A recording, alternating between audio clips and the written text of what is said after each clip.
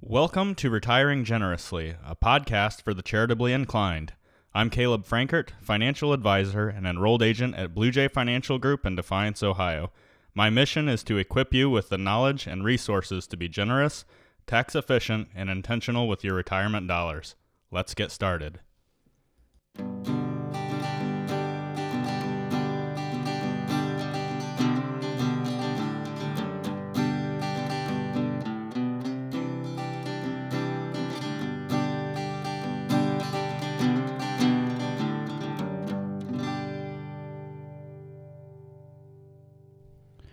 Well, thanks for hanging in there with me so far. We're beginning to wind down on this first and maybe only season of Retiring Generously. We'll see. On this episode, we're taking a bit of a respite from some of the technical stuff, and we're going to dip our collective toe just ever so slightly into the waters of the psychology of generosity. I've always said that generous people tend to be happier and more successful. But that can be a bit of a chicken and the egg situation if you think about it. Are generous people happier because they're more successful? Or are they more successful because they're happier? Look, I don't really know for sure, but I do think that there's a strong correlation between the two. As I said, we'll only dip our toe into the waters of psychology. There's a reason for that. A psychologist, I am not. A financial advisor, I am. But you really can't deny that the two subjects often cross over. I want to share some statistics around charitable giving, and hopefully these numbers will support my thesis that generous people are happier and more successful. So I recently read an article by Taylor Schulte, a certified financial planner in San Diego. His article highlighted 80 different statistics about charitable giving and volunteerism in 2020. I want to make sure that I'm giving him credit for organizing the data. This is not me. I read his article. I found some points that I thought were really interesting, so I'm going to comment on them. Now, I'm not going to list all 80 points that he made here, but I've pulled some out that I think may apply to the audience of this podcast. So, diving right in, the first statistic that I want to highlight is this. 80% of donations are made by individuals, not corporations. So I've talked about tax-efficient giving strategies over the course of this podcast, but I also mentioned that I don't believe taxes to be the primary motivation behind giving. Now, for corporations, you could argue that it's more about tax benefits on a larger scale, and because of that, you would expect their numbers to be very high. But the truth of the matter is this: individuals do give the most. Perhaps another surprising number is that those with incomes below $50,000 a year are among the most generous givers.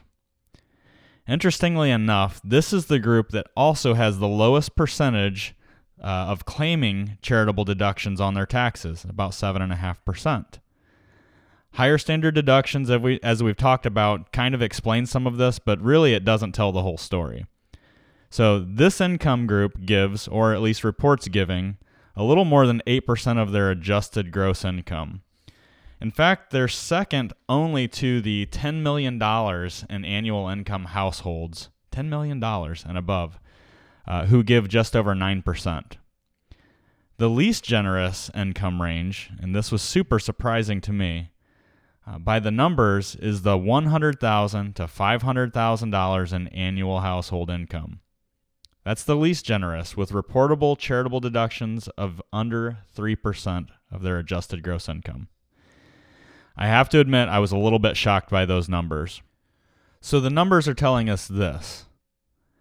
Looking at the lowest income group and the ultra-high income groups, these are the two that are most generous in their reported giving.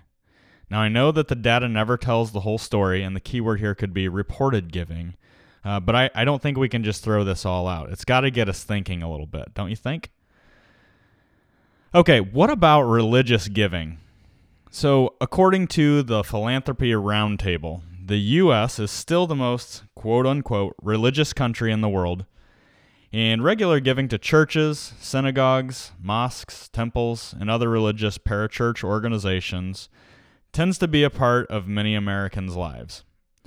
However, And this is very interesting. Numbers show that religious giving, or I'll say quote unquote religious giving, is lower today than it was during the Great Depression.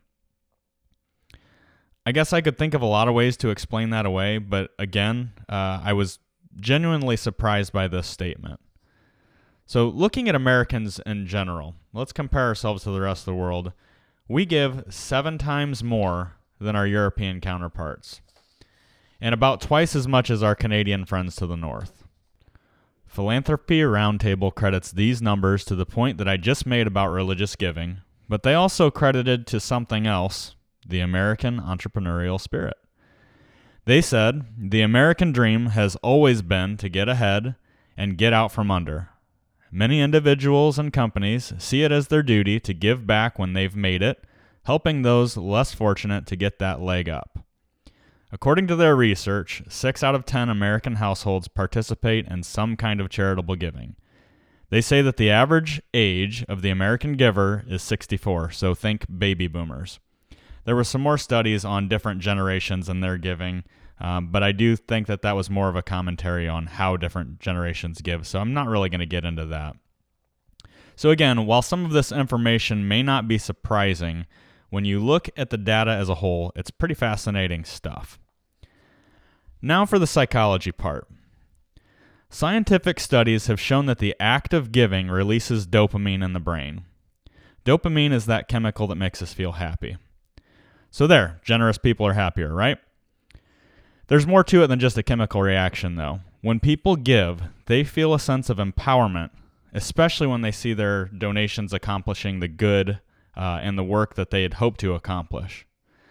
Another thing to consider is that oftentimes donors have an emotional connection to the causes that they support.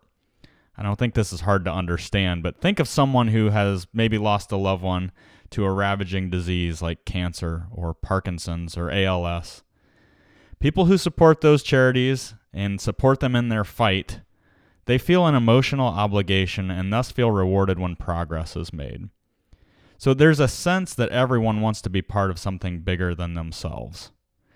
Generous people know that there's more to life than managing their own little kingdoms, and uniting around a cause gives us a sense of community. And we all need community. It's in our nature. We're built for it. I admit, even though I can be very introverted and antisocial at times, I also desire community. We all desire a sense of community and belonging, and being part of a bigger reality, really. Way down the list of reasons that people give is tax benefits. It's interesting because as a financial advisor and a tax planner, I probably think about these things more than the average bear. We've spent this season talking about charitable giving and ways to do that more tax efficiently, not because tax avoidance is our primary concern, but because doing it well allows us the opportunity to be even more generous.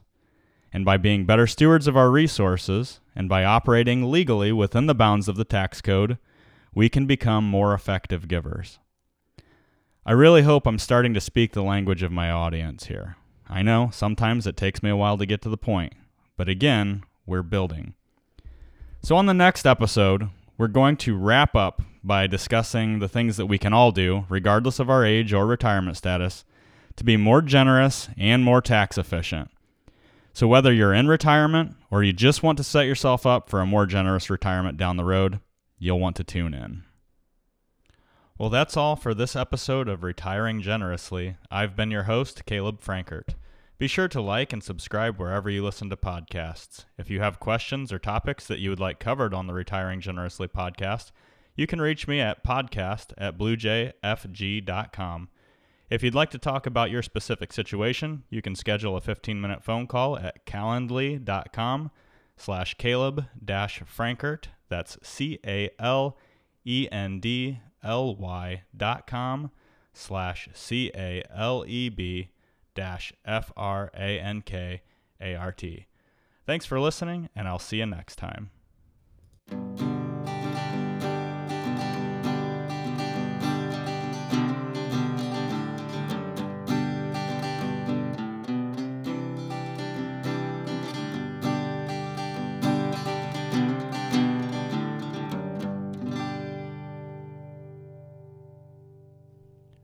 Blue Jay Financial Group, LLC, Blue Jay, is a registered investment advisor registered with the state of Ohio.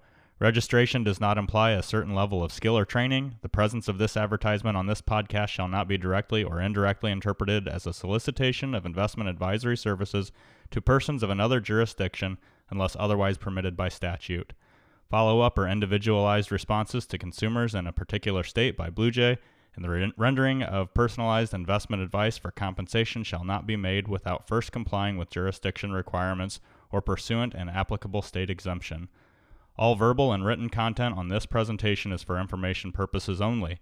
Opinions expressed herein are solely those of Blue Jay, unless otherwise specifically cited. Material presented is believed to be from reliable sources, and no representations are made by our firm as to other parties' informational accuracy or completeness.